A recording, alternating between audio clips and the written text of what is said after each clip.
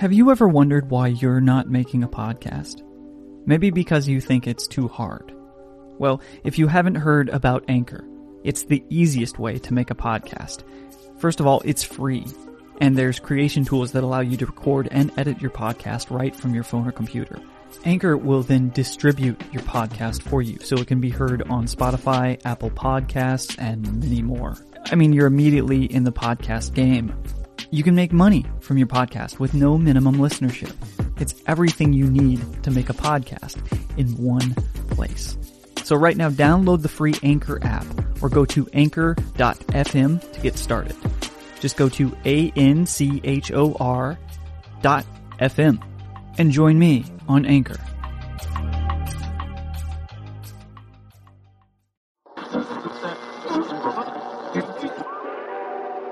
The majority conclusion is that these things are real and under intelligent control.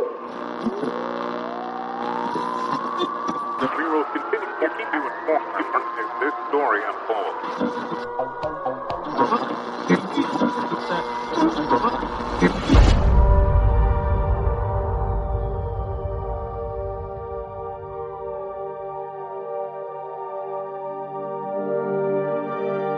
Drifting into the night, this is Jim Perry. You are listening to Night Drift, presented by Euphomet. Broadcasting from the heart of Cascadia and the edge of the world. Welcome to Night Drift, presented by Euphomet. I'm Jim Perry. Thank you for listening to this bonus series. Tonight, I'm joined by co-host Darcy Staniforth for a conversation with Kristen Anderson and Will Rogers, the siblings behind the awesome Guide to the Unknown podcast. That's now on this edition of our bonus series, Night Drift, presented by Euphomet.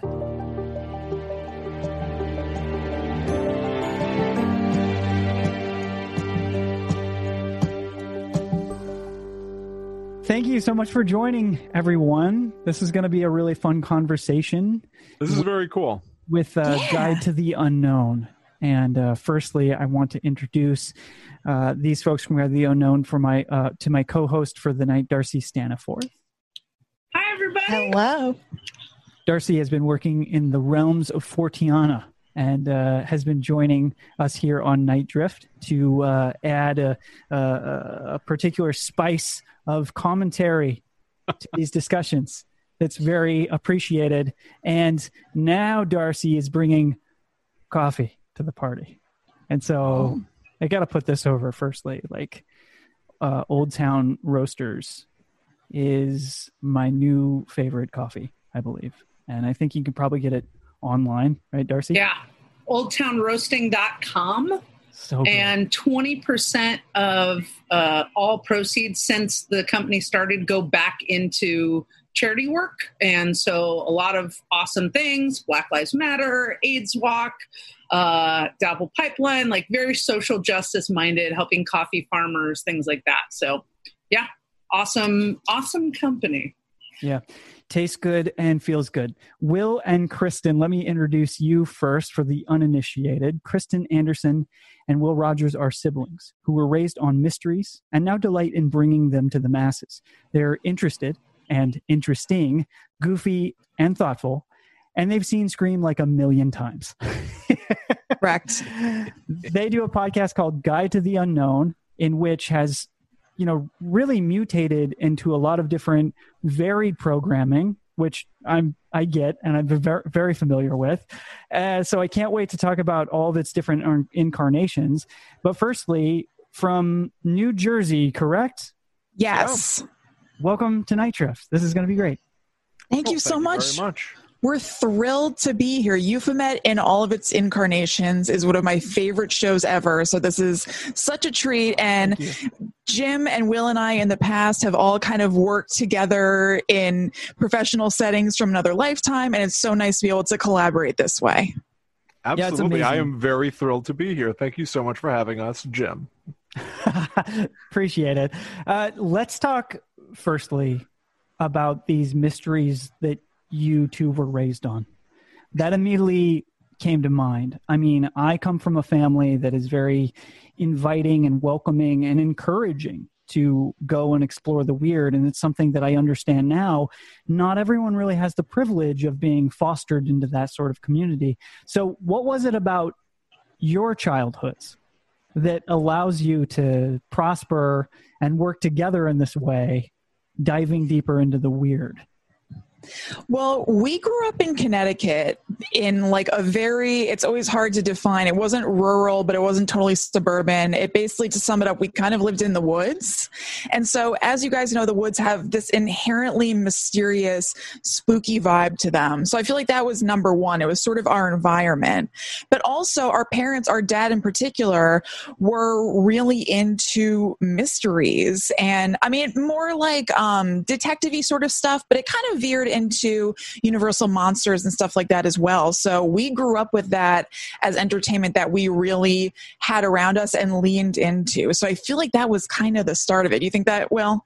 Oh, yeah. I think especially Dad's interests were our father was born in 1934. Mm-hmm. So a lot of the like media that he introduced us to, it was things that are very long buried now. We did a lot of, watching Abbott and Costello meet Frankenstein.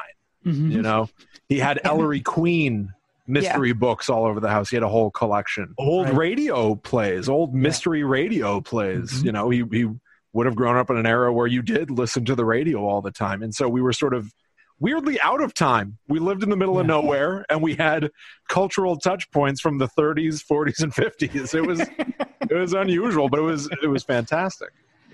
Yeah, Eric over here says the shadow knows. Yeah, that's right. Yeah, I got it. I got the mental picture immediately. And let's talk about that for a little bit now that you've brought it up. I mean, this ability to be a little bit out of time, to be taking in media that is almost, because of its age, a little out of touch, but even closer to something that feels real, if that makes sense, in the way that when you're listening to radio drama, as I did as a kid as well, isn't there something to be said about connecting the dots between these things that you had to ultimately place yourself and visualize? You had to connect the dots between your place in time and something else, somewhere else. What was that like for you two? It's funny. Our similarly along those lines, our dad was he did a lot of word games, logic puzzles, and a lot of he used to tell me stories about the way that he and his friends used to talk to each other, where they would have conversations that would mutate over the course of hours, and then they would play a game trying to reverse engineer how they got there. Almost like a game of telephone. How did we start from this phrase and wind up with something so completely different? Right. They would then try to step back through that process to see where they came from. And he almost viewed it as like to champion the power of the mind to be able to go that far and come back. Sure. And honestly, I feel like a lot of the things that we did together as a family when we were kids were a lot like that. Road trips where you're listening to, there's a cassette series called Mind Trap, where you'd listen to these riddles and then you'd have to try to solve them all together. And then you'd inevitably just fast forward to the end of the cassette where they were telling you all the answers. But I really think that there was a lot of that going on in our childhood, of imagination. And how do you step outside yourself and play with logic and play with memory and play with visualizing? And honestly, I mean, that's what a lot of my love of horror is. Some of the best horror are the things that, it's a little easy to go to, but for these purposes, like Jaws, you don't see the shark until the end because the power of imagination is so much greater. Will, I genuinely never thought of it that way, but you're absolutely right. We did do a lot of imagination-y, like mind game sort of stuff. I really never thought of it in those terms. I feel like it makes us seem like a hippie Mensa family where we were like very smart and playing. I wouldn't say that, so I'd like to reverse engineer that. Yeah. But you are absolutely right in essence. Yeah, there was a lot of group imagination going on, mm-hmm. which you're right. That does sound like one of those alternative schools where instead of an F, you get like a frown face. A hug, right? Yeah, exactly. But like there was a lot of like, and it was also of a particular era for us. Like we are millennials. We grew up where we didn't have a cell phone until we were in our late teens, where the internet was introduced to us partway through our life. So there was a lot of like being in a diner and passing the time by playing a word game. Yeah. It was a very imaginative era for us growing up. Well, and I think that also ties into, because my dad was born only 4 years after both of you, like your dad. Yeah. But I think that has a lot to do with those that like grew up during wartime and like rationing, and the idea, like it's a cultural context aspect too of like who you are raised by and the kinds of things that they did to, pass the time. And to, like, my dad grew up in England, and so it was like things were rationed and there was only, so much you could do. So it totally makes sense that kind of imagination based, like, what if next, or once we're out of here, and that kind of fun escapism that is different, I think, than if you shift even like a decade up. Yeah. Right. Mm-hmm. Because I think that kind of cultural context for them really changes the game. Right. Yeah, I completely agree. Like, our father was also like, he would tell us stories about his childhood. It was very like classic, like growing up in New York stuff of like playing stickball. He didn't have a bicycle until he was like 16 years old. So like he knew how to pass time with nothing. He knew how to do that really well. Right. And honestly, like you could put me in solitary confinement and I'm gonna have a ball. I think I did learn some of that from him. I mean, in that way, you really are manifesting. You're making your own reality with what you have. In that way, I mean, what better equivalency to the esoteric or the occult than that level of manifestation? It's sort of like you're there in the cave and you can either sit there and do nothing, or you can sculpt your golem. Right? Yeah. And let it manifest. And so in that way, of course, it dips into creativity, and it dips into this fascination you have with the unknown, with the other side, with the weird, because how can it not? That's where you get in those places when you're sitting in the cave. Yeah, right. Because you don't know what is there, so you make it up. And I actually think that listening to radio dramas like you guys did as well, because of the time period that the radio dramas were made in, it's not like they had bombastic sound effects or anything. There was like a Foley artist sometimes, but you did have to do a certain amount of filling in the gaps with your imagination. And I think it feeds into all of it. You can make up a little bit of the atmosphere around it. And maybe Will and I, and probably you guys, just had some sort of natural propensity to make that a little bit creepy because it makes it interesting and fun. Yeah.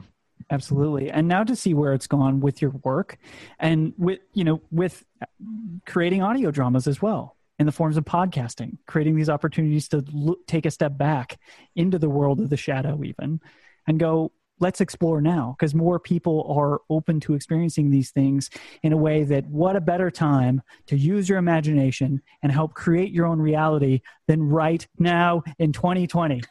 It is very true. Not just because of the world that's around you, but because we are all bound by nothing. Yeah.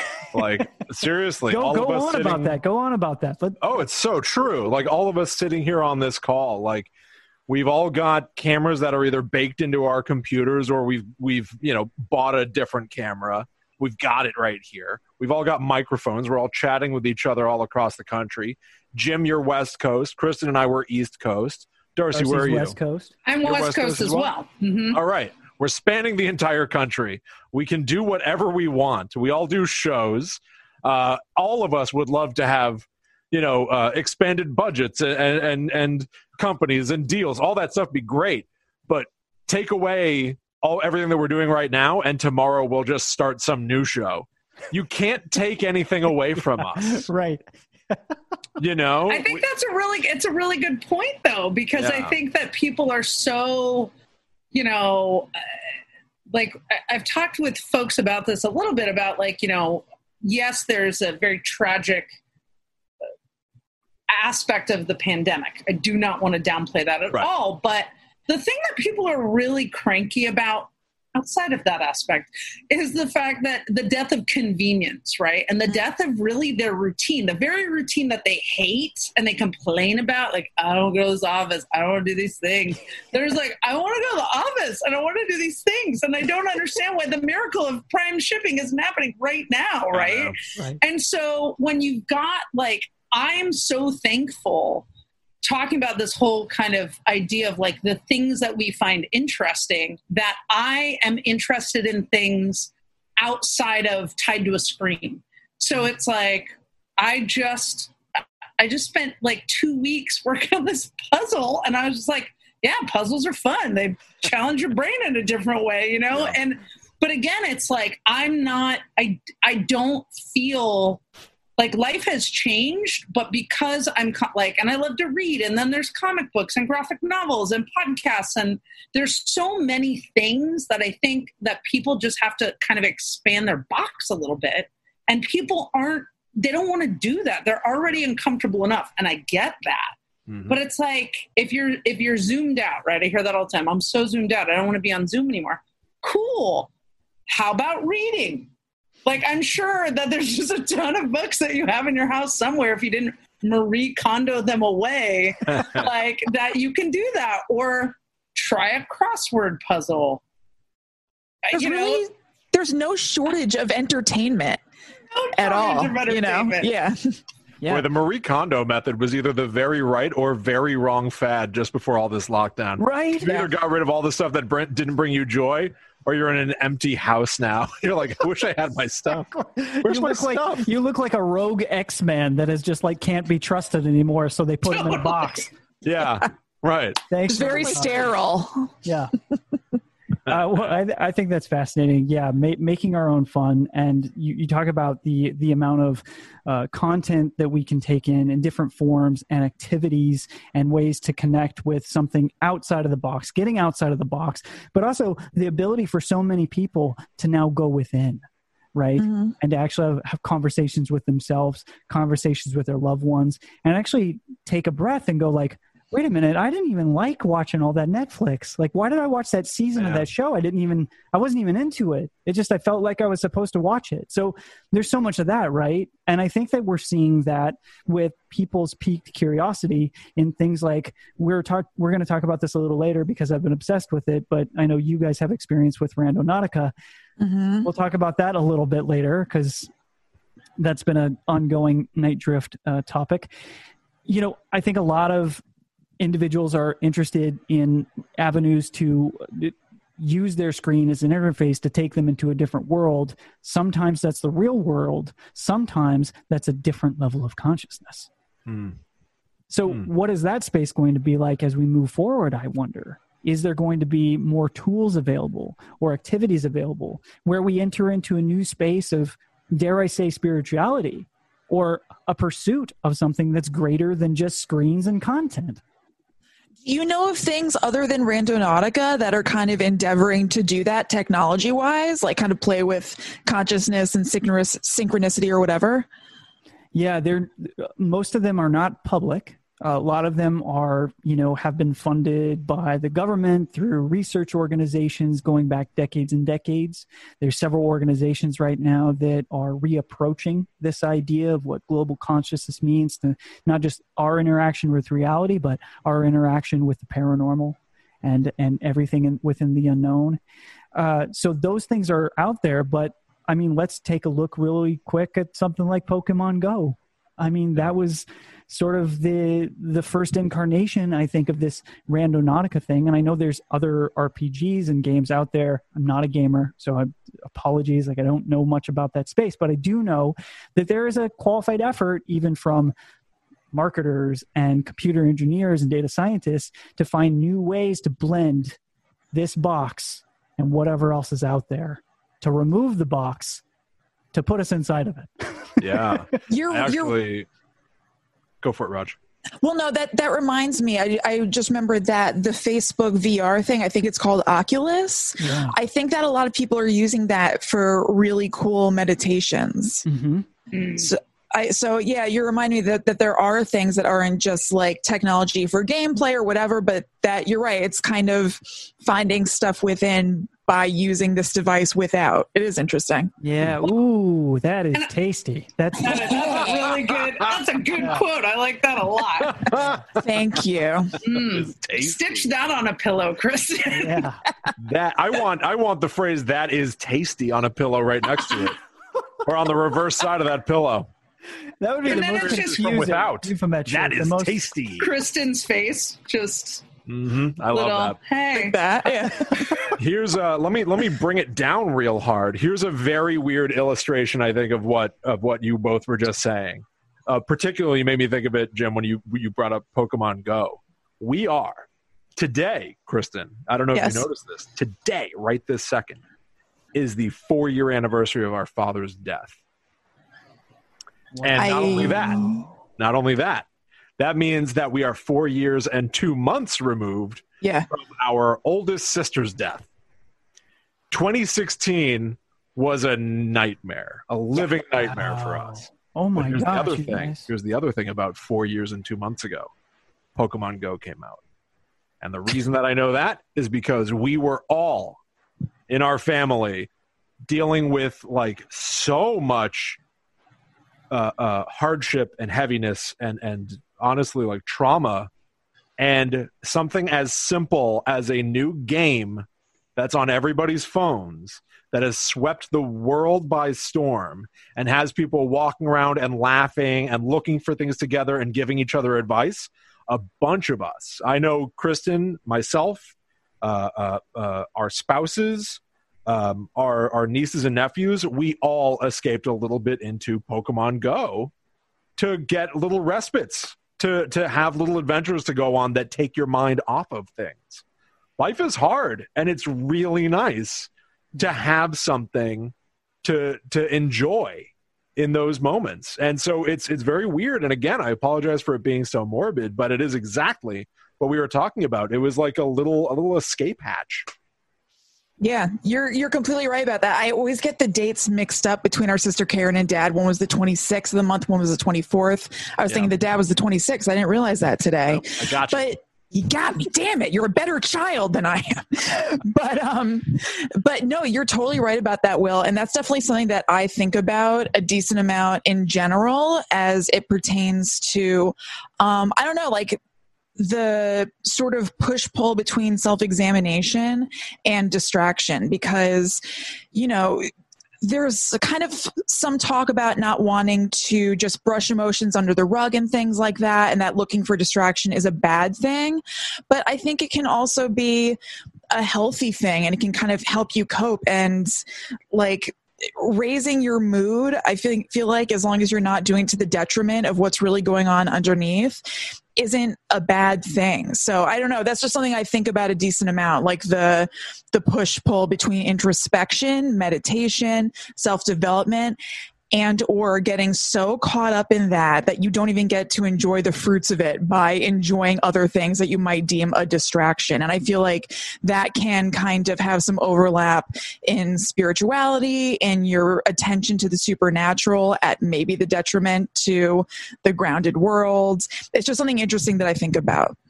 I think that's a really like you just hit on something that's like so important. We're new friends, Will and Kristen, so you don't know this about me, but part of the areas that I study is death, dying, and grief in American culture. And so, and I too have been through the loss of my father a little bit before you both did.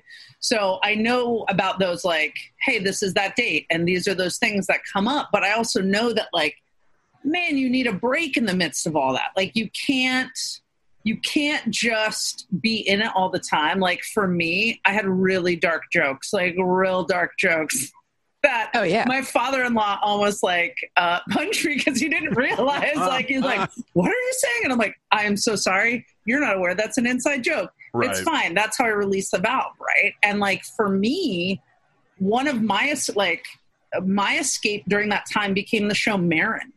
It was like, Marin's show and that dark humor, and I just every week I look so forward to watching that and having that break and having that respite. And I think it's really important what you bring up about like the spiritual aspect, because I think whether you are actively spiritual or even if you err on the side or are on the side of like agnostic or atheist, like you still have a belief system in place, even if it is a lack of belief, right? And so I think so easily there can be this idea of spiritual bypass. And that's one of the things they warn about in grieving, and just like, I'm going to dump it all into like whatever's meant to be, or it was their time, or the end is the end, or whatever that is. Right. Where then things aren't dealt with. But none of us are meant to be in the mire 24/7. Like, yes, get to know yourself, be introspective, right? And even in this time with like social media will love to tell you like, oh, you should be coming out a better you at the end of all of this. Right. You're baking bread, you've distilled your own beer, you're now very flexible, you can meditate for 7 hours a day, meanwhile working full-time and homeschooling your children. And it's like, there's no way, none of us can do that. Like, you have to take a break and just go, I'm going to do this. But I think the key in all of that is the intentionality of it, right? It kind of ties back to what, Jim, you were saying in the beginning with, why did I just binge that show for no reason? Like, I watched it because someone told me I should watch it versus, you know what, I need to take a break. And I'm going to do that because mindless scrolling or just like, I guess I'll watch what's ever on versus making the intention to go take the break. Yeah. And I think, just to tag on about like Pokemon Go, but I think this new technology can even be used in really simplistic ways. Like, part of what I've been doing in this pandemic is participating in an online gratitude group. And the level of community that has built out of that group, we've had people come in and out, but there's been a core group that's been here since March.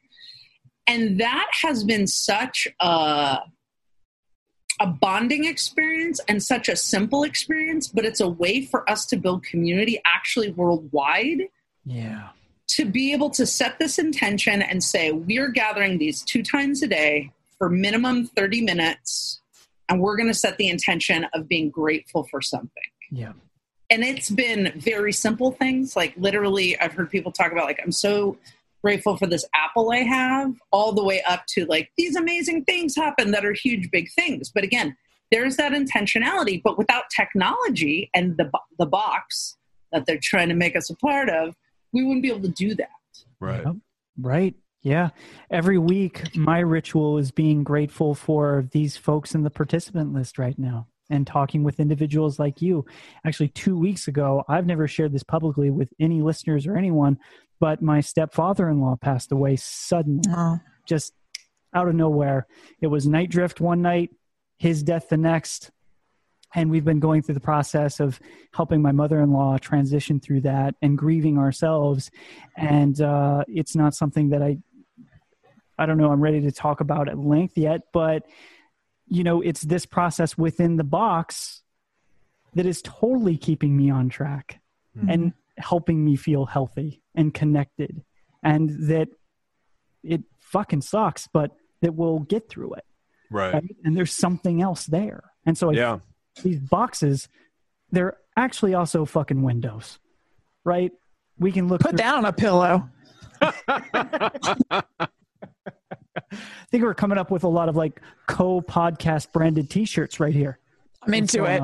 I'm here. I'm sorry. Keep going. Keep going. A T-shirt with an embroidered pillow on it.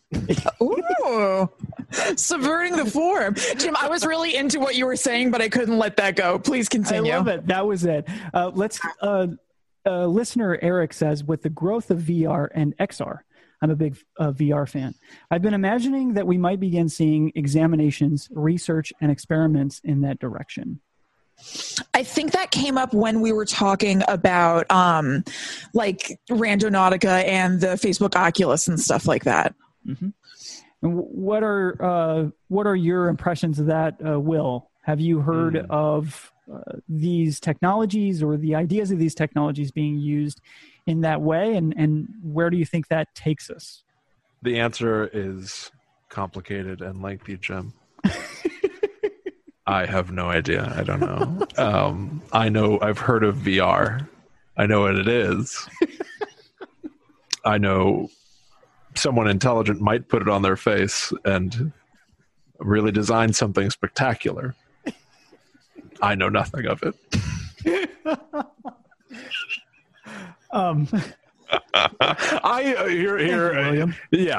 I'll dig a little deeper. How about that? I'll reach into my soul. No, I think that here's my real feeling about it, because the true answer really is that I don't really know much about VR. I don't know what XR is. I don't know what that's short for. I know of augmented reality. Does that abbreviate to X? I don't know.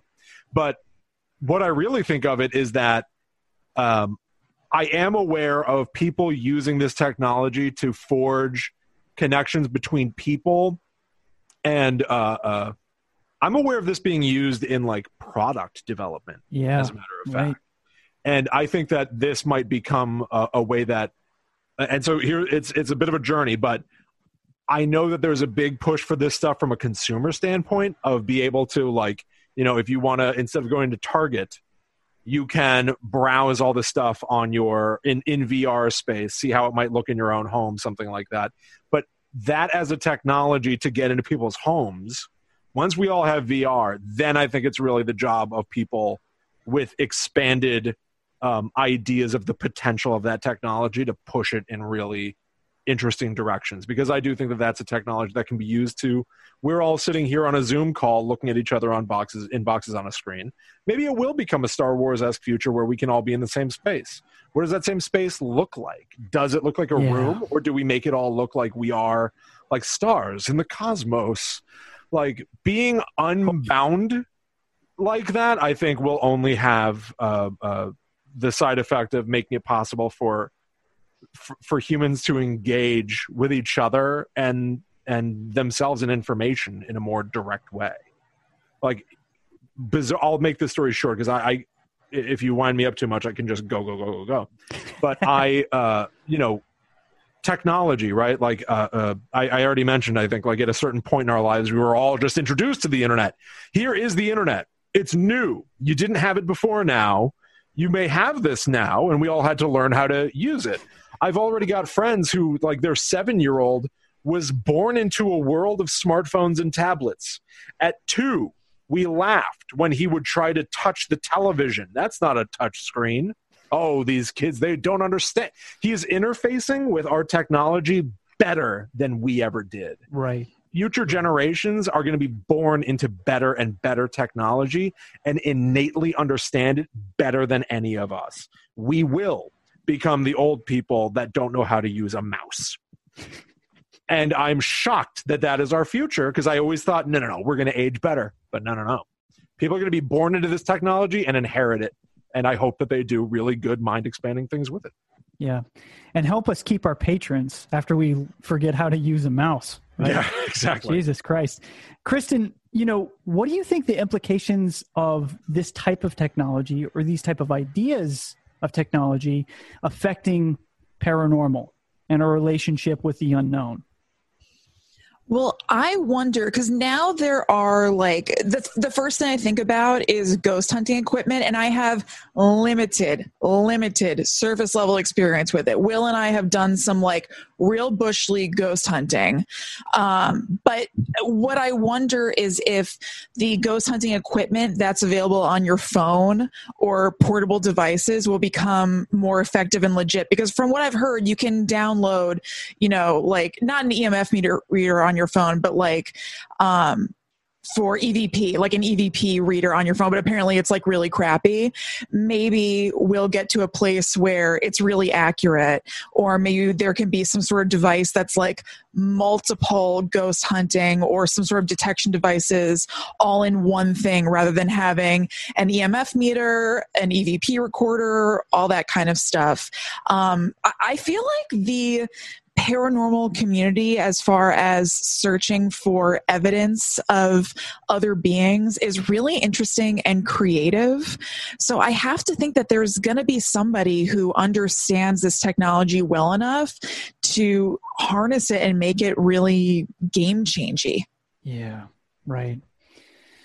Darcy, what do you think some of the implications of our relationship with technology and the pursuit of the unknown could be?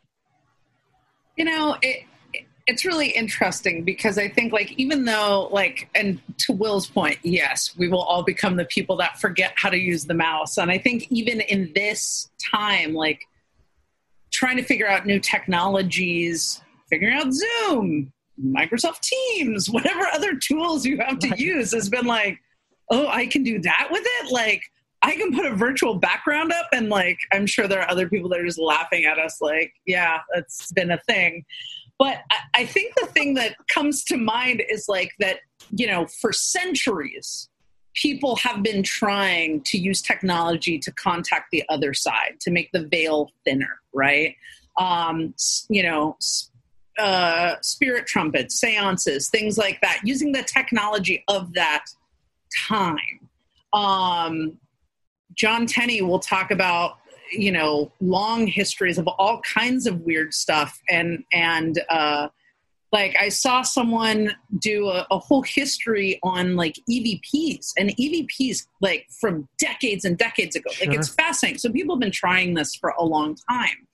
I think one of the things that I'm very interested in is to see, one, how as paranormal investigators, we can use this technology to get better and better, to Kristen's point of like, oh, here it all is. You can download one app and here's your spirit box and an EMF detector and a thermal thermometer and all of these things. But then at the same time, I also think about the other side of that technology, because I think a lot about the transhumanists. Yeah, and for those who are not familiar with the transhumanist believes that we can solve death through technology and biology coming together. Sure. The thing that couple points. So give me just a moment. One, transhumanism also gets a little bit, some of them get into cryogenics, right? And so cryogenics and the freezing of the human body to bring it back later when things are cured is interesting because it really comes into the question of like, do you believe a soul leaves its body at death?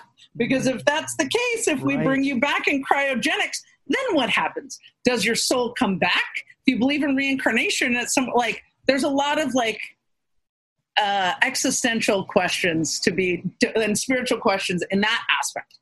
But on the same token, you have a lot of these transhumanists, not a huge surprise, by the way, that many of them are white, upper class, privileged, higher ed people.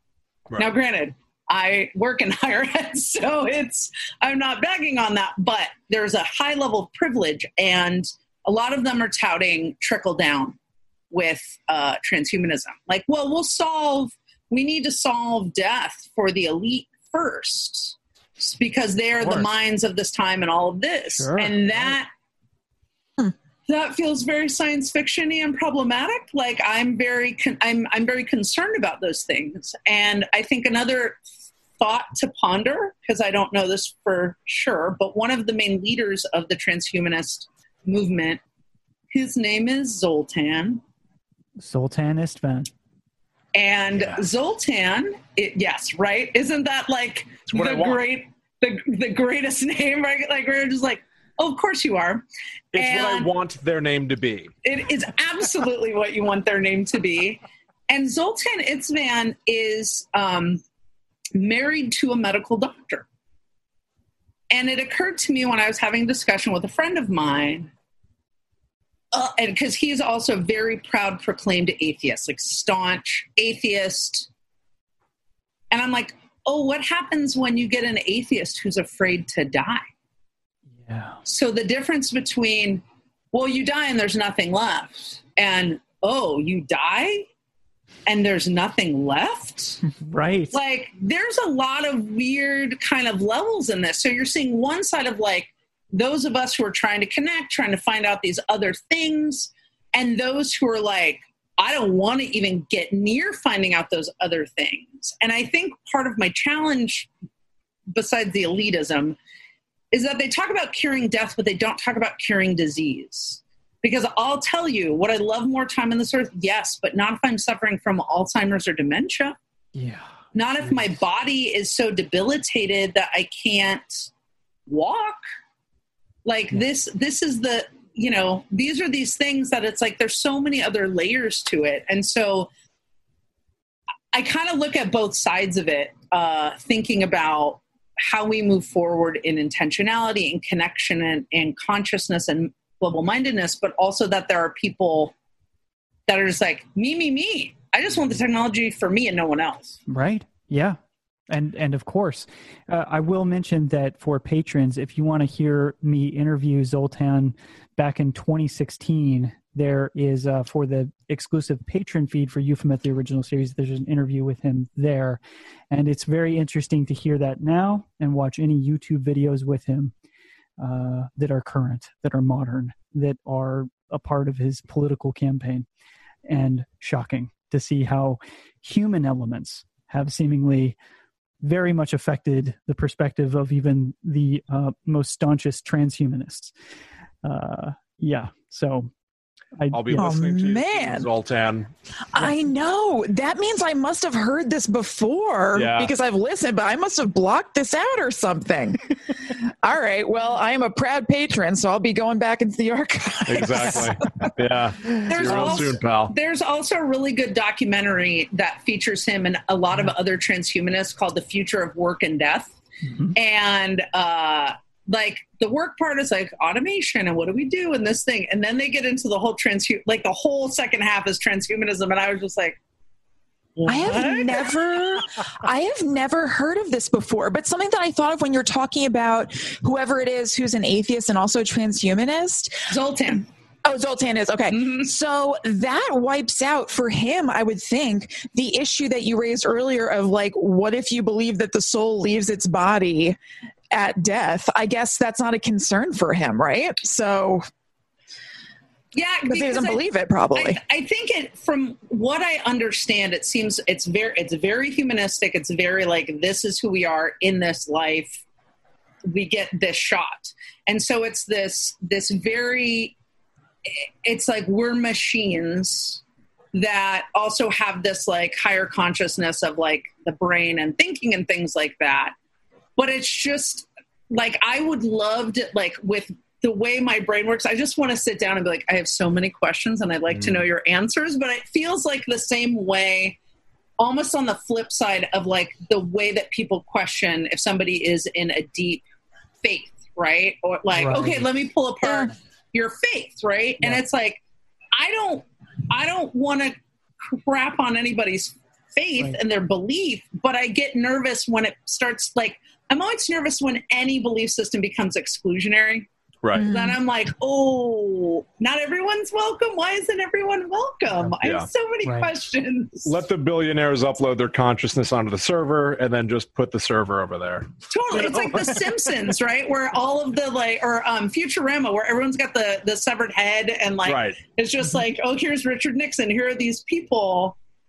And it's very interesting because I actually asked Robert Thurman, Dr. Robert Thurman, who is a very high-ranking Buddhist. He's like one of the closest friends of His Holiness, the Dalai Lama, about transhumanism. And he's like, well, that's only if you believe we're a machine and we don't go on, but we're all energy. So of course we go on. Like he's just so, but again, he's so comfortable in his faith. He's just like, this is how it is. And you're like, okay, Robert Thurman, like I love it, you know? Right, exactly. Confidence. Yeah. Well, I think it's really telling and interesting that, you know, we got into this long sprawling conversation about technology and how it's affecting us right now. And it's not something I was expecting. It certainly has nothing to do with any of the notes I have assembled here. So I think that's really great about whatever this combination is in this conversation, is that we can linger and find ourselves in these deep, dark holes. But perhaps we will switch gears, because I'm very interested in hearing more about not just how you were raised together and brought into relationship with this show and what you're doing in content, but really going back to Connecticut. Were there any tales let's do this, Connecticut or New Jersey, where you currently are? Is there lore there now that has affected you greatly? Is there a particular cryptid or UFO experience or historical haunting that you feel defines your interest in the weird? Well, I would say like starting with Connecticut, this was really just like little kid kind of dumb stuff. But Will and I had a lot of fun getting freaked out with the idea that this lady who lived next door to us, who was very mean in life, we kind of posited that she was a witch. And so devised just between us, not her, tests. I guess it was more me than Will. Oh, it was all you. Yeah, you're right. It was me. But to see if she was a witch. So the one that's most memorable was that there was this like flat kind of rock that was in the grass between our two houses. And one night I put a troll doll on the rock facing her house. And I said, if I look in the morning and this troll doll is knocked over, that proves that the neighbor is a witch. And I think it was knocked over in the morning, so confirmed.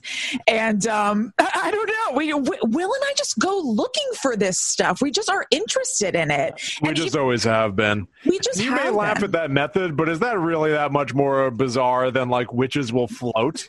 It's not really. It's pretty sound. The troll doll fell over. It's just as good. It's just as valid. Who cares? And also the preschool that like Will and I both went to was in a church. And so there was like a graveyard right outside the church. And one of the things that we did as an activity in preschool separately, because we're 3 years apart, but was doing gravestone rubbings as like little kids. Wow. Very nice. So it was really, it was completely awesome. So it was really in the ether, I would say, in Connecticut. And then New Jersey, we got real caught up in weird New Jersey. So I'm sure Will will say a little about that. Oh, that's definitely weird New true. Jersey.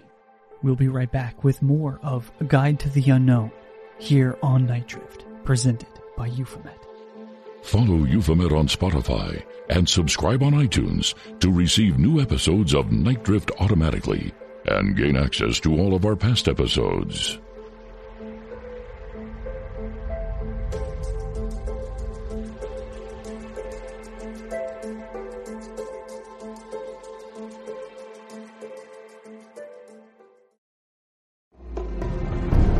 From the heart of Cascadia and the edge of the world, Euphomet presents Night Drift with Jim Perry. Yeah, Weird New Jersey turned out to be one of the things that I'll speak just for myself, though I think we had similar experiences with this. It was one of the things that made me feel a little more grounded here. You know, I don't want to paint a woe is us portrait, but we lived in Connecticut. Then we moved when Kristen was 13, I was 10. We moved to Missouri. And I particularly remember being like, who needs friends when life is fleeting? We might move away again and they'd be gone. And about a year in, I finally decided to make friends. And 2 years later, we moved to New Jersey. And I was like, I was right. I was right to be so dramatic. So in New Jersey, I was a total, like, I just became grumpy kid. I just became quiet, grumpy kid at the back of the class. But it was around that time, you know, at this point I was about 13. I remember particularly coming across Kevin Smith and seeing Clerks and seeing Mallrats and being like, oh, people make movies. Yeah. People can just make movies. Right. Yeah, just like a dude. Yeah, just some guy made a movie. Okay. Sort of tuned into that a little bit. Mm-hmm. Paid attention to Mallrats. There's a scene in Mallrats where they leave the main mall and they go to what they call a dirt mall. It's just a flea market. Sure. Where we live in New Jersey, there is a movie theater nearby that has a grave in the parking lot in the back. Whoa. Listen to the commentary of Mallrats where Kevin Smith goes, yep, this is the dirt mall, the flea market. They eventually ripped this thing down right after we finished filming and turned it into some mega multiplex. Then I read a Weird New Jersey book where they talk about the grave of Mary Ellis, which is in a parking lot of what used to be a flea market and is now a movie theater. My movie theater. And I realized, like, oh, not only do people make movies, but like I'm tangentially connected to that place. And this graveyard is now this like monolith that like stands as a testament to like, oh, I like spooky stuff. I like making movies. I like going to the movies. Like, it's all right here. It's all where we live. And that place is still like, Kristen and I have gone back to that grave I don't know how many times at this point to either visit it or tell stories from there. And it's just Weird New Jersey as a conduit for that particular information. Mm-hmm. Why is that grave in a parking lot? Oh, there's a whole thing. It was once the land owned by the Ellis family. As the story goes, it's a very old-time story. Mary Ellis fell in love with an old sea captain. And you see, he went and sailed off. And then she would watch for him overlooking the Raritan River. He never came back. And eventually, she grew old, lived into her 70s, I believe, died, and was buried on that land. Cut to a couple hundred years later, some real estate developers come along and are like, this would be a great place for a flea market. Raise it all to the ground, but have some modicum of respect for the dead. And so they leave her there. So they flatten the ground a little bit, so she's raised up a few feet. That business closes, another one comes along, they pave down lower, her grave gets higher. And, now it's an AMC theaters, and they still have the grave there. It's like 10 feet raised up. So if you're standing next to it, theoretically, you could be looking eye to eye with Mary Ellis herself. Oh, yeah, you guys should Google it. It's really, really wild. And also, Will and I went there not even that long ago. It was like last summer or something in preparation for a live show that we did where we talked about various New Jersey haunted places. And actually, you can see the footage of that on our Patreon, which, Jim, I know you're part of, so you can find it. It's like the New Jersey ghost hunting documentary footage or something. We have it up there as. But it's so weird and so cool, and finding out that not only was there a bunch of weird, cool, creepy stuff in New Jersey, but there was a compendium and a regular, maybe quarterly magazine about it. Will and I were like, okay, jackpot. This isn't so bad. It didn't like save our teenage moving experience, but it was definitely like, all right, there's some cool stuff here. Yeah. Yeah, that's amazing. And, how important is that to us, especially in our developing years, trying to find ourselves, like, how does this place reflect us? We carry so much of where we're from in our personal identities, seemingly, some much longer than they should, but in various ways. But for some of us, it's absolutely fundamental to our insight and our drive and our inspiration for what we do from that point on. I mean, a lot of people will ask me, what about your hometown or area reflects your interests? And I'll say, have you ever seen the Goonies? I mean, that's all I got to say about that. Right. And these places, they really do hold so much power. And I think that's what's interesting about probably what you found about that series is that when folks have the ability to collect these stories, that's an incredible totem to carry around for sure. It's a nice lineage. It's a fun lineage to know has been here, and weird New Jersey doesn't know about us, but I feel like particularly now, Kristen and myself as weird spooky creators here, we're sort of following in that lineage. Mm-hmm. Yeah, absolutely. Let's talk a little bit about your guys' process and how cool your show is. And one of the things that's cool about your show is that you integrate paranormal pop culture and fiction as almost an entryway to the real stories. And I'm wondering if there's a modern piece out there right now, narrative, a film, a book series perhaps, that you feel is so stunningly close to the actual stories or content or topic that it's like an easy shot for you to take? Man, let me think.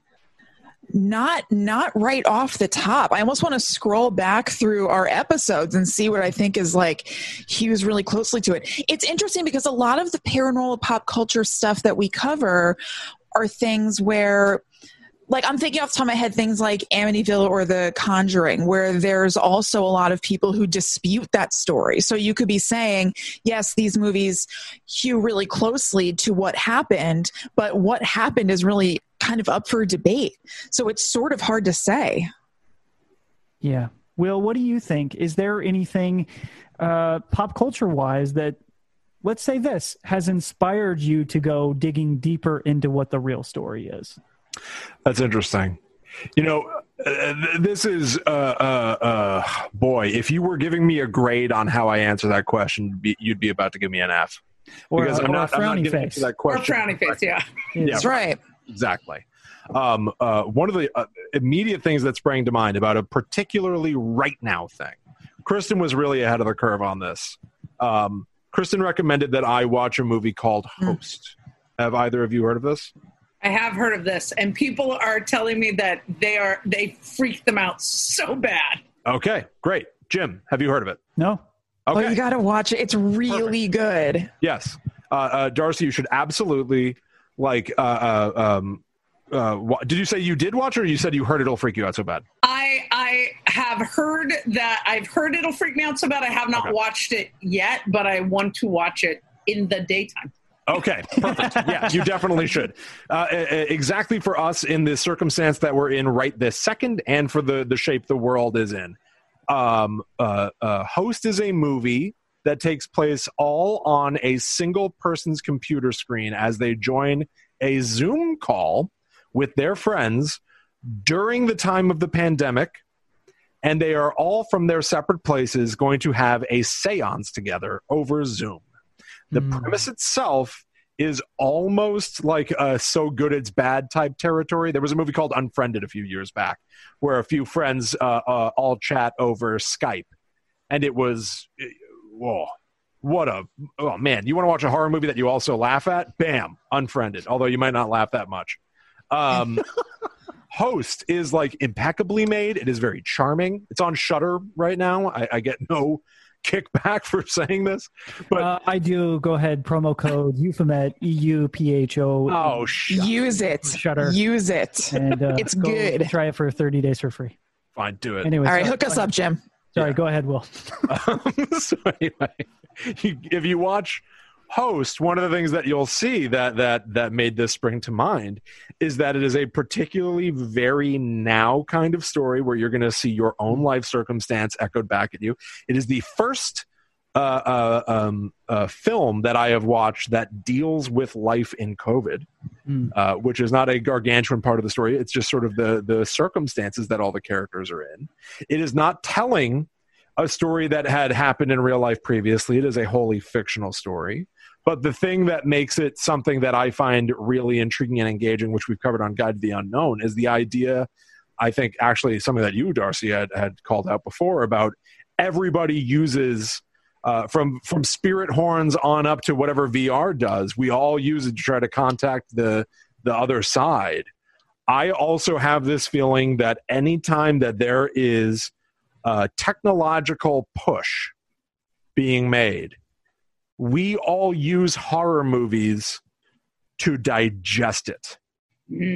Whenever new technology comes along that changes the landscape, we all simultaneously go, boy, this is great and so convenient. And also, but wouldn't it be so scary if someone used it this way? If you think about when a stranger calls, you can have two phone lines. Someone could call you from inside the house. Right. You jump to scream. Oh, now there are cell phones. It's way worse when somebody's not calling you from a thing that's tethered to the wall. Now they could be anywhere. To now what Host did, which is, yeah, we can all talk to each other on Zoom like this, and we all just live our life directly on this screen. What does it look like if we're all in dire circumstances apart from each other and we can't see the thing that's trying to get us? I really think that this is a way that people try to contextualize new technology and get comfortable with it by making art of the worst case scenario with it. We digest the new technology through horror. And so it's not a real life story that then made a movie, which is why you should give me an F as this an answer to your question. But it is the thing that made me think, like, this is some of the stuff that we look at of like people's relationship to pop horror. And what does it mean for all of us? Yeah, I would give you a AAA if I could. You'd be right in the minor leagues. I'll take it. I also feel like I should balance this out by saying we also make fun of each other and laugh at stuff primarily. Because now this makes it sound like it's some anthropological pursuit.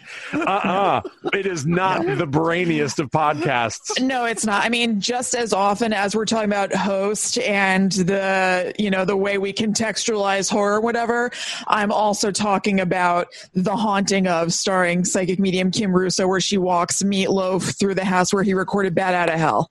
So let's just, it's a whole spectrum. Guide to the Unknown contains multitudes. Truly. Well, there you go. The multitudes, and that even goes down to the various formats and shows that you include within your same feed, which I do as well, which I think is actually the future of this shit. Yeah. But you have Ghost Adventures, right? Is that what it's called? Ghost Adventures.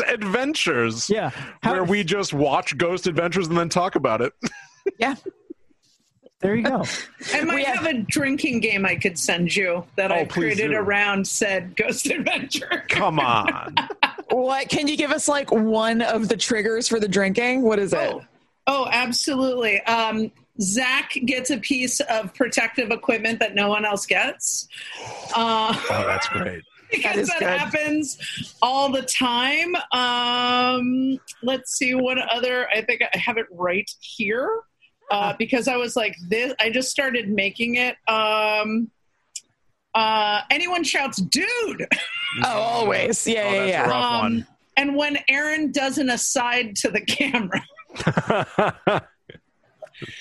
So there's about 20 on this list that I will happily send you, but you're going to be drunk so fast. Yeah, it sounds like it. That's a dangerous game.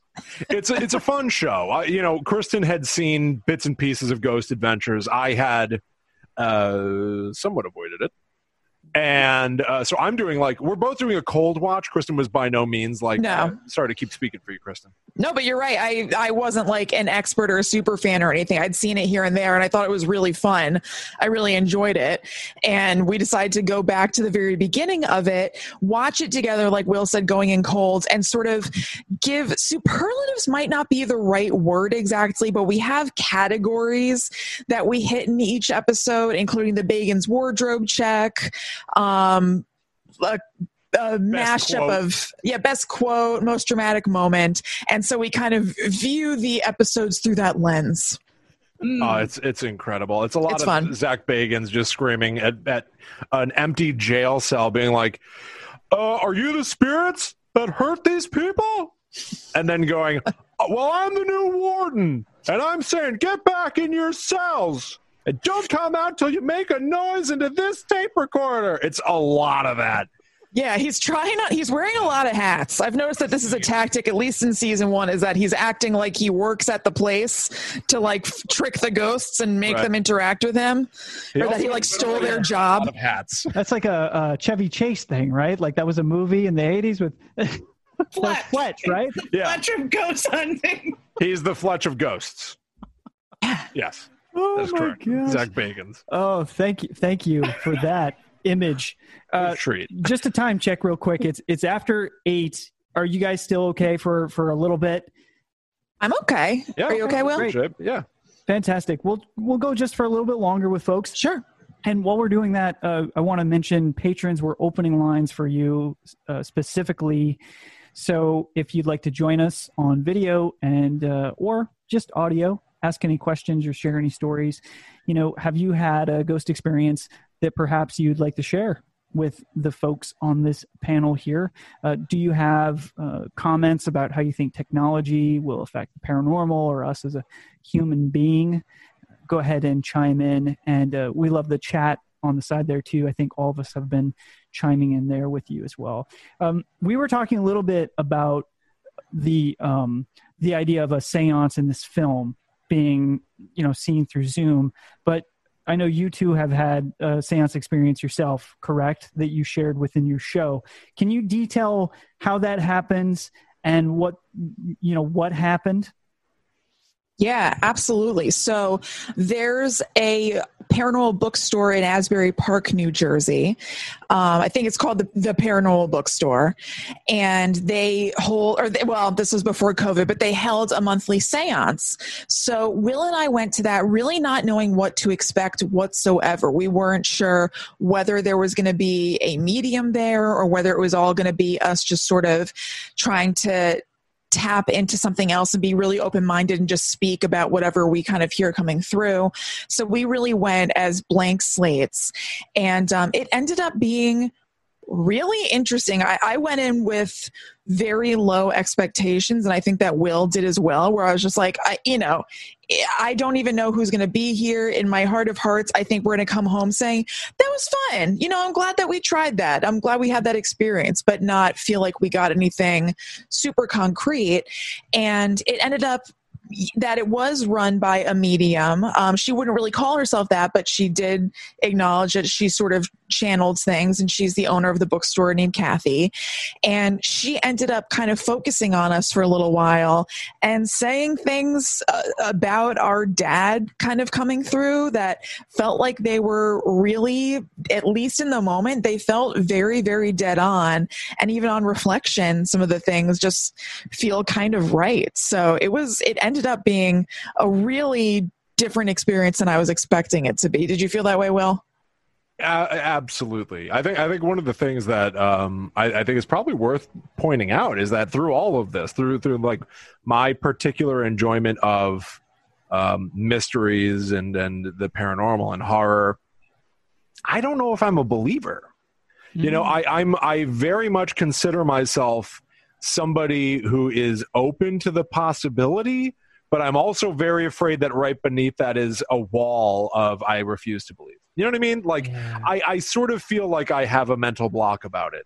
But regardless, we call him a celebratory skeptic. Yes, because he's not skeptic. He's not poo-pooing it by any means, but he's just not all in. I begrudge no one anything. I don't know if that sentence made sense. Life is too hard to get too uptight about parsing out what people believe. Live your life, enjoy your life. Our relationship to death and what may or may not be there is so complicated and so personal. You do you, be you.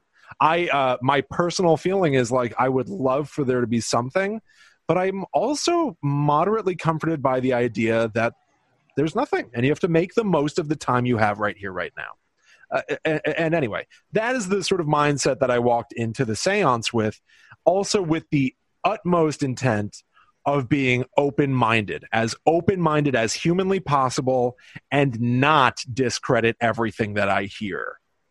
And I will say that, yeah, Kristen's right. When we walked out of there, I really did have the feeling, whether I believe it was true or not, I walked out with the feeling that our dad was still able to see us and was aware of us and was proud of us. A big part of me wants to go, don't buy it. No one's going to say like, yes, I'm in contact with your father, and he's very disturbed by what you're doing. Like, what monster would deliver that message? Well, but I will say one of the things that made it feel credible to us was that Kathy said that our dad, she kind of was paraphrasing it, but she said, he's giving me the feeling of like, what are you guys doing here? Why are you doing this? Yes. Like, what are you doing with this? And it does seem like something our dad would say, just like, what are you spending your time with? What are you doing? What a hilarious thing for a ghost of our father to do. Be like, what, do you believe in all this nonsense that makes me real here right now? Right. What, do you believe that I'm here right this second? What are you, nuts? But it felt right. Yeah, 1,000%. I loved it. And then at the end of it, it was also a message from him going like, okay, that's enough. Yeah, he kind of like, he sinded his time. He was like, I see the floor. Yes. It's enough. And essentially the message was, I see both of you, and I like understand what you're doing, and you're doing well. What do you want from me? You're taking up everyone else's time, in a sense. Like, not snarky like that, but really sort of like, we all, even though he's gone, he is not really gone. Even though it's been, as of tonight, 4 years, even though it's been this length of time, we're all still connected and we're all on the same page. We're all doing the best we can. He did the best he could. We're doing the best we can here. on our own, and we have this mutual agreement. It's all gravy. It's all good. And I really did walk out of there with the feeling of like, this doesn't feel quite like what you would say to just anyone. It did feel like it was things that Kristen and I personally respond to very well of what if it is our father going, you're doing well. Yeah. Not overly schmaltzy, not overly sentimental, but very personally sentimental in that you've got this kind of sense. And I really walked out of there with a feeling of comfort. And my thing is always, did we make contact with the ghost of my dad? I don't know. A big part of me says no. But another part of me goes, well, I walked out of there feeling like I did anyway. And feeling like I did is maybe just as good. Bingo. Mm-hmm. Yeah. I think that's really important when it comes to seances, mediumship, any of that. Because I think there's folks on both sides, right? Penn and Teller in their show, Bullshit, and even in their stage show, will talk about, like Penn will talk about how angry mediums make him when they like prey on people's pain, right? And they prey on people's suffering. But at the same time, like there's other, because like the seance, did you all have to pay for it? Yes. You did? Yeah. Yes. Nominal fee, big fee? It was a little bit more expensive than I expected, but it wasn't insane. Okay. But like also independent bookshop, like there's a lot of things happy to I think, do it. right? As creatives, we can go like, you know, here are these things. Right. But I think it's really about that feeling, right? And I think that, you know, to your point, Will, about, I don't know if I believe did you call him a celebratory skeptic, Kristen? Yes. Is that what you called him? Yes. But I think that there's that balance is healthy, because if we're all in, then sometimes we can't see the problematic issues, or like, that doesn't quite add up. So that's weird. And then if we're all out, then we're not open, like you said, to these other things. But I think what you're really hitting on that is important is that feeling, right? Because you're right. She's probably not going to give you a message of like, what are you two doing, wasting your time with this goddamn like, that's probably not going to happen. But at the same time, you had things that resonate with you. And I'm sure even outside of a seance, there's probably stuff you see all the time where you're like, that's dad. That's dad. Like I have that personally with stuff in my life where I'm like, oh, hey, these are those things that happen, right? And Jim had on Stephen Williams last week, who from Memphis Spirit Rescue, who goes into people's homes to just help spirits cross over. And that was like really powerful to hear him go like, I just help these folks like do this. And I help these people move on. And that's like, and he has it, he gets these little messages and these little words. So I think like, I don't think there's anything wrong with the feeling as long as the intention is good. As long as we're not having like snake oil salesmen or, you know, people just trying to gouge people out of their money. Like, you paid a fee for the seance, but it's not like 15 minutes into the seance. Then she was like, I've got a message, but I'm going to need you to drop another $20 in the bucket, right? Or no, it felt super ethical. Like it seemed like she really, really cared. She spent a lot of time. It went over time because she wanted to give people messages, and she even offered to speak to people after the seance. So it really felt like she really was invested in this and believed it in just kind of a matter-of-fact way. Like this is just something that she does rather than this huge production, which I felt like added some validity to it.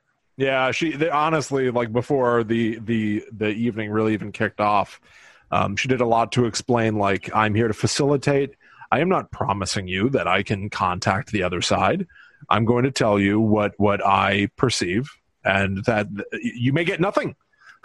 Like the big shock of it all, you may get nothing. And that to me, you know, feels a little more valid than being like, $50 and I guarantee you'll talk to Grandpappy. You know, like, what? That's weird. You're weird, aren't you? Another $30, goose, don't you? $30 more. I'll show you some ectoplasma. Yeah, exactly. What? Yeah, no. As a celebratory skeptic, I walked in there looking for the signs. I was watching for them, and I ended up feeling pretty damn good. Yeah, which it's may so be a interesting. placebo effect, but the placebo effect is real. It is. Well, I think there's something to be said for intent, right? And A lot. Intent, a lot of times it's hard to earnestly manufacture that. And in those situations, I think that's where a lot of times feeling comes from. Empathetically, there's a connection to intent that feels honest. And, another thing about, sort of controlling your experience or helping to control your experience and not really sinking in or believing in just anything. The Newkirks and I will often say, 1 foot in, 1 foot out, right? And straddling upon that veil, therein lies a choice of an engagement. And, Darcy brought up Tenny a little while ago, and he has this great sort of analogy to the phenomenon's ability to seemingly invite you into its game. And these experiences sort of potentially kind of tapping your shoulder, going like, hey, I want to play. I want to play. I want to play. Sometimes that's a phenomenon. Sometimes that's nothing, right? If you have 1 foot in, 1 foot out, you can control what your experience is there. You can say yes. You can also say no. Like, I don't want to engage. I don't want to, I'm not going to go down that belief tunnel. I'm not going to engage with whatever that phenomenon is. And I have a choice and a destiny in whatever is happening here. And honestly, that is the one thing that has really saved me in going and being boots on the ground, taping these Euphomet documentaries, is just knowing that I have a choice in the matter. No, that's really interesting. I'd never really thought of it that way, that you could still believe in something, but still decide to opt out for whatever reason. Maybe it's not good for you for some reason, health-wise, mentally, or otherwise, or maybe you're just not ready for it. Like, belief doesn't necessarily have to equal all in. I think it's interesting to think about. Yeah, I mean, we've been having a little bit of a conversation as of late around the mental health in this world and people being, open to these things and believing these experiences, but also being like, you might just need to go deal with some stuff. You may just need to get some health help.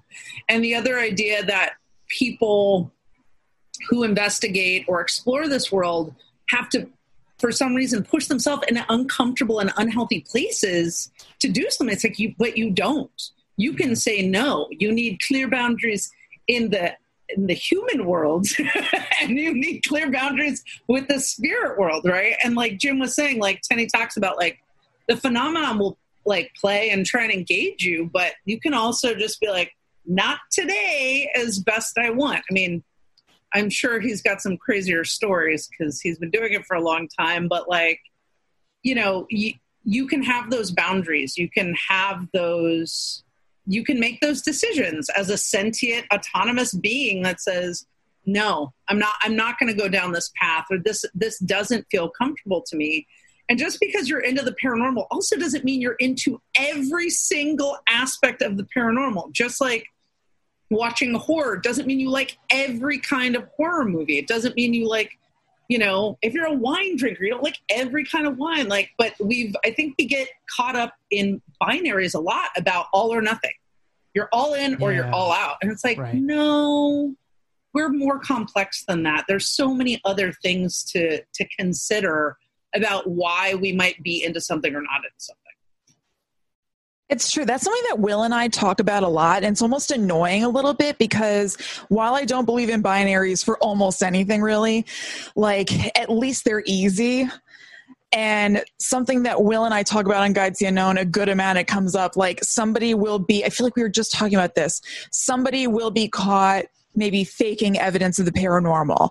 But does that mean that every scrap of evidence they found is all invalid? You want to say yes, but maybe not. Maybe they found real stuff and then they wanted a little bit extra that's a little bit zippy, so they made this one thing up. And it's annoying that you can't just go nope to all of it. But even think about, this is something that's real world, like from the Zodiac serial killer case, there was that detective Dave Tashi, who really did have letters written to him from the Zodiac killer, but they sort of ran dry, and then he faked one because he wanted that attention back. And it doesn't make the other one's not real. It's factually real. Both things are true, and it's annoying. You want to say, oh, this guy did this and he's been lying the whole time, but it's not true. And I think that could also apply to all manner of paranormal business, not just people potentially faking evidence, but researching into something and not, finding proof positive at every turn. That doesn't mean that all those turns are invalid. Absolutely. And I think too, just on the research end, none of us know. We don't know. We never will, probably, honestly. Know. So to have a theory out there to say, hey, this is what I think it could be, or these are these things at this, and I'm not saying people should fake evidence. I'm not saying that anybody, but I think that, I think, again, it comes back to intent, right? Is your intent to put forth a theory and to put out there this might be what happened? And then are you then responsible for the game of telephone that can happen with people? You can't always be that way. For people who shoot TV, and if you're not in control of your own editing of a podcast, and you've got a production team that goes, oh, here it is, and they use it was a 2-minute clip of a voice and it ended up being 2 seconds, that changes context completely. Yeah, we're participants in everything, even as a writer. One of the things that I've become increasingly sensitive to with seeing people talk about movies and TV is somebody just being that was lazy. That movie was lazy. I'm none of it's lazy. If you're watching it, a lot of people worked really hard to make that thing. That's right. And you may not like it, but your criticism of calling it lazy is lazy. You are, as an audience member, you are a participant. You are choosing to listen to us speak right this second. You've already made that choice. I really think that people are impatient and they like easy answers for things. And if they don't get their easy answer fast enough, then it took too long, and you lost me. And if your answer is not that easy, well, then it didn't really make that much sense. So you lost me. It's very hard. Everything is like a tightrope walk. And that's why I think my personal reaction to that is usually to try to be a little more patient and try to consider where I am participating at my own disadvantage. Am I lost in this movie? Maybe I wasn't really paying attention to it. Maybe I wasn't really focusing on it. Is that the movie's fault or is that my fault? It might be my fault. I think we're all responsible for ourselves. Yeah, interesting. Your perception is participation in the world around you. It's a good way to think about it, for sure. We're just going to go a few more minutes, folks. We appreciate everyone staying on here and being engaged with this conversation. This is great. The chat has been going nuts, too. David asks, what happens when you accept the phenomenon and you feel as if certain outcomes are unavoidable? Kristen, do you want to start with maybe your thoughts or opinions on something like that? I'm not sure because I can't tell, and it maybe doesn't even matter, but I guess I wonder if the idea of certain outcomes being unavoidable is looking at it from a positive perspective or a negative perspective, like a fear-based sort of thing. It's kind of hard to say, but, there's very little in life that's unavoidable.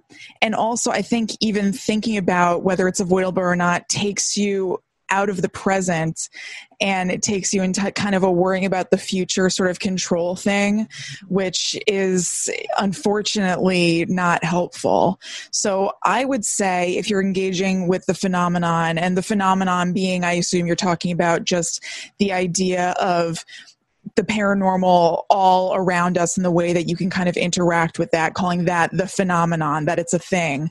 I would say to, rather than feeling into the idea that it's unavoidable, just taking it as it comes and just remembering that playing with the idea of it being unavoidable is future tripping, and it's not going to help you deepen your relationship with the phenomenon at all to be caught up in the idea of what might happen. Yeah. Future tripping. What is future tripping? It's like, it's not supernatural. It's just like psychological. It's just like you're getting tripped up about what could happen in the future. Is that a term? Yeah. Mm-hmm. Oh, so you can be like, I'm future tripping out. Yeah, I'm future tripping. Yeah, I'm future tripping, baby. Yeah. I love it. Perhaps another pillow. Yes. Lucy says in the chat, as I've worked on developing my intuition, I've realized that I get a certain sensation in my body when something is real versus just thinking about it and trying to figure out whether it's all in my head. Will, have you ever had a similar experience of, an intuitive feeling about something? You know, the one thing that springs to mind is talk about, way back we were talking about our father and these sort of like logic games. There was a mental exercise that he told me about, and maybe once or twice. I don't think it was a mainstay. Kristen, I wonder if you'll remember this. It's sort of foggy for me. But he would do this mental exercise of close your eyes. What do you see? Or, what do you see? Close your eyes. Now what do you see? Nothing. Close your eyes. What do you hear? What do you feel? And right now I know that I'm in my basement. I'm in front of my computer. I'm talking to all of you. I've got a fan on my desk. It's blowing in my face. Everything else is pretty still. I know I'm sitting in a chair. What are some other environments I might be in and feel this sensation and be sitting in this chair? And try to imagine the room around me and make it crystal clear. So much so that when I open my eyes, is it almost a shock that I'm here in my basement looking at all of you? Almost like set yourself in a different environment than where you are right now, just by feeling the sensations that are going on around you. But in terms of like actually having like a gut impulse of a feeling, there was this one time, it's probably the only event that I would ever claim felt paranormal to me. And the gut feeling was that it was paranormal at all. I had just gotten home from work and I was walking up to the front door, and I was, maybe 10 feet away from the door, alone. It's night. It must be like 11:30 or something. I used to work at a party store. I was a balloon salesman at a party store. And I was walking up to the front door, and I just heard behind my ear, like an inch away from my head, just that, an exhale, but a deep exhale, like from the diaphragm, like a performerly exhale. And it scared the hell out of me. And I just had the feeling there was someone standing right behind me. And I ran the rest of the way to the door to get inside, slammed the door, and looked back out the window. Nobody was there. And my gut feeling, absolutely knew it without being able to ever really know it. Our grandmother had recently died, and I felt somehow like that was an attempt to reach out. That's the one. Wow. That's the one event that I ever had that in my gut, it wasn't even a wondering and then piecing it together. It was a jolt, a reaction to a scary thing, a little fight or flight moment, run away, and then an instant knowing of like, that has to be what it is. That was the one. She mustered all the energy that she could, and that was the one thing that she was able to send my way. Wow. It happened right behind me. Wow. And Kristen, how about you? I don't think, unfortunately, I get a little jealous of Will sometimes because he's had that happen. He has like dreams where he feels like our dad is maybe visiting or something like that, or he's had like vivid dreams of our dad. And I feel like I haven't gotten to, as much as I am, because I'm not really a celebratory skeptic. I am a cautious believer, as I think a lot of people who are, we're kind of talking about are. As much as I am, I haven't had those cool experiences, and I would really, really like to. But I do think that there is something to be said for feeling something physically, sort of validating what's going on. So I understand what Will's talking about, and I understand what Lucy is talking about from kind of an intellectual perspective. And I think it can kind of relate to the mundane insane idea of just a gut feeling about just about anything. But I unfortunately have not had that experience myself. Yeah. It's so wasted on me then, because anytime I have something like that, I immediately go, probably not. I know. Well, you know what? Maybe if I did, it'd be taking me down some like wild path that I'm completely ungrounded. So maybe it's the right thing for me, because I would be completely gone. Cautious believer and celebratory skeptic. Yeah. That's not a bad duo for like one of them to get any sort of perhaps feedback. And it's the skeptic. Nah. And it doesn't balance the scales. He remains. Yeah. What the hell? Well, I think that's a perfect way to sum up Guide to the Unknown. And, the siblings work together. I appreciate you folks being on here so much. And Darcy, thank you so much for joining as co-host tonight. Patrons, thank you so much for watching and engaging and chatting. Please visit Will and Kristen's Patreon page and subscribe to their podcast if you have. If there are folks joining us from their Patreon page, appreciate it so much. Darcy, remind us again where folks can find your work and where they can follow you. You can find me on Instagram and Twitter at darcystaniforth.com, and you can check out the little teaser preview for Mysteries Decoded on Apple Podcasts right now. Heck yeah. Very exciting. Yeah. And Kristen and Will, tell us real quick for the folks here in the chat where they can find your stuff right away, right after this. Absolutely. If you go to gttupod.com, that has links that'll take you to everything.